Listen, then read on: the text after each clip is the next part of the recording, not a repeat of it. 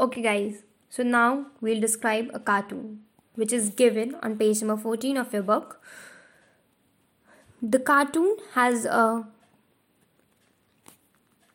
constitutional document of Iraq. It is the Constitution of Iraq, and it is made stand on a heap of cards. And it reads, why does the cartoonist describe the new Iraqi constitution as the castle of cards? Would the description apply to the Indian constitution? So let's go with the first question. Why does the cartoonist describe the new Iraqi constitution as the castle of cards? So in order to answer this question, guys, you will have to keep in mind see the cartoon on the page, and it goes like this. So the cartoonist had written this on the basis that when the Iraq constitution was being made, it was full of conflicts, chaos, fights, discussions, and definitely there were disapprovals.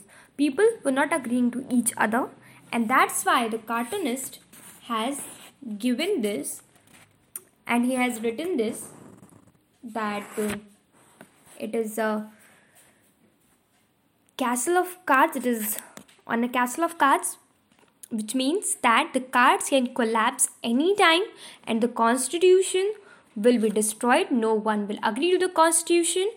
As castle of cards can't hold too much weight, so it is related to it that the constitution is not on a strong base, so it can collapse any day, any moment, and definitely it is merely words on papers, nothing else.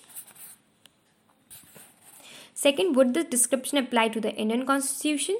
So no, this description will never ever apply to the Indian constitution, because the Indian constitution is a drafted written constitution which is followed by each and every citizen, and we have organs of government also to look after this, and the person or the group which does not follow it, does not abide by it, or disapproves it, will be punished, and this fear of punishment makes it enforceable, and it is enforced to each and every person of the country.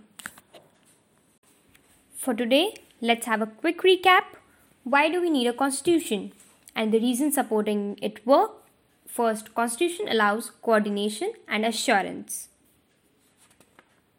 Second, signification of decision-making powers. Third, limitations on the powers of government. Fourth, aspirations and goals of a society. And fifth, fundamental identity of a people.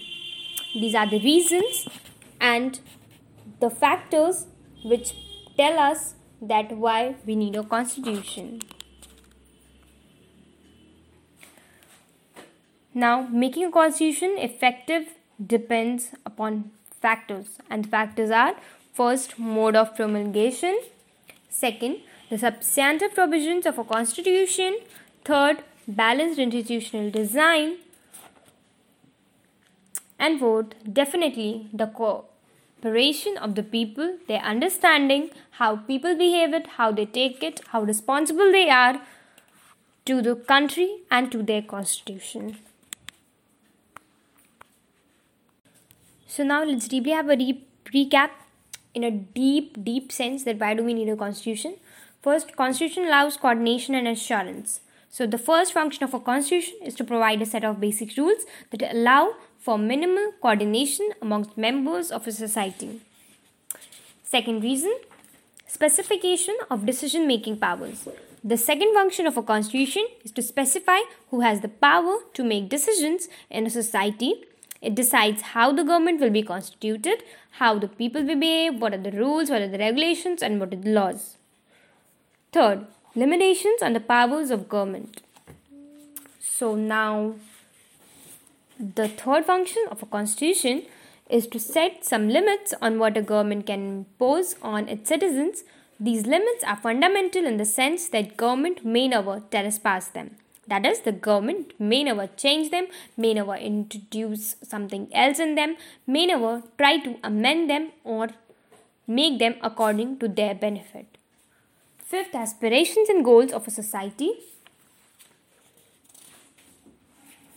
The fourth function of a constitution is to enable the government to fulfill the aspirations of a society and create conditions for a just, which is an equal society, provides equality to each and every citizen, each and every person, where there is no discrimination.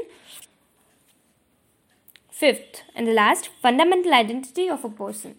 It is definitely the most important thing, because the fundamental identity of a person is what makes the person, is what gives the person the way of living, is what gives the identity to a person, and it's really very necessary in a democratic country which has a constitution, and the fundamental rights are equally important for every person. So till now we have discussed why do we need a constitution, why a constitution is needed, what are its necessities, and what rules, regulations, and who should make the rules and regulations to make the country a better place to live in, to make it a better place for the people, for its citizens. And the authority of a constitution also, the mode of promulgation, and other things which are necessary in a country, which are necessary in a constitution to be mentioned, so that they make a better society. Till now, the chapter has taught us that how the government should behave with the people, and what are the responsibilities that the government has and is given by the constitution, which means that what are the responsibilities the constitution gives to the government in power, how and what rules should be made, by whom should the laws be made. All these things are decided by the constitution. All these things come under the constitutions. They are written, they are decided. The decisions, the representatives chosen, every single decision, each and single matter has a way to be solved, has a way to be gone through, has a procedure to be done for the process, and that is what the constitution decides, enforces, and checks whether it is followed by people or not. The chapter also tells the need of fundamental rights, the people's rights, the people way of living, how should they be, what are their responsibilities. All this is discussed in this chapter till now.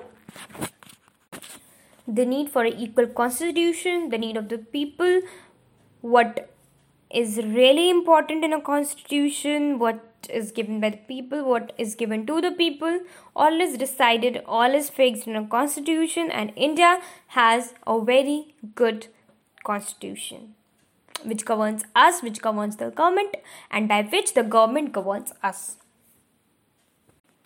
Before we move on to another topic, I would like to tell what a constitution really is.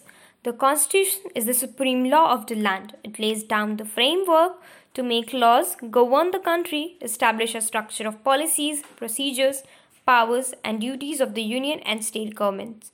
It states out the principles, the fundamental rights,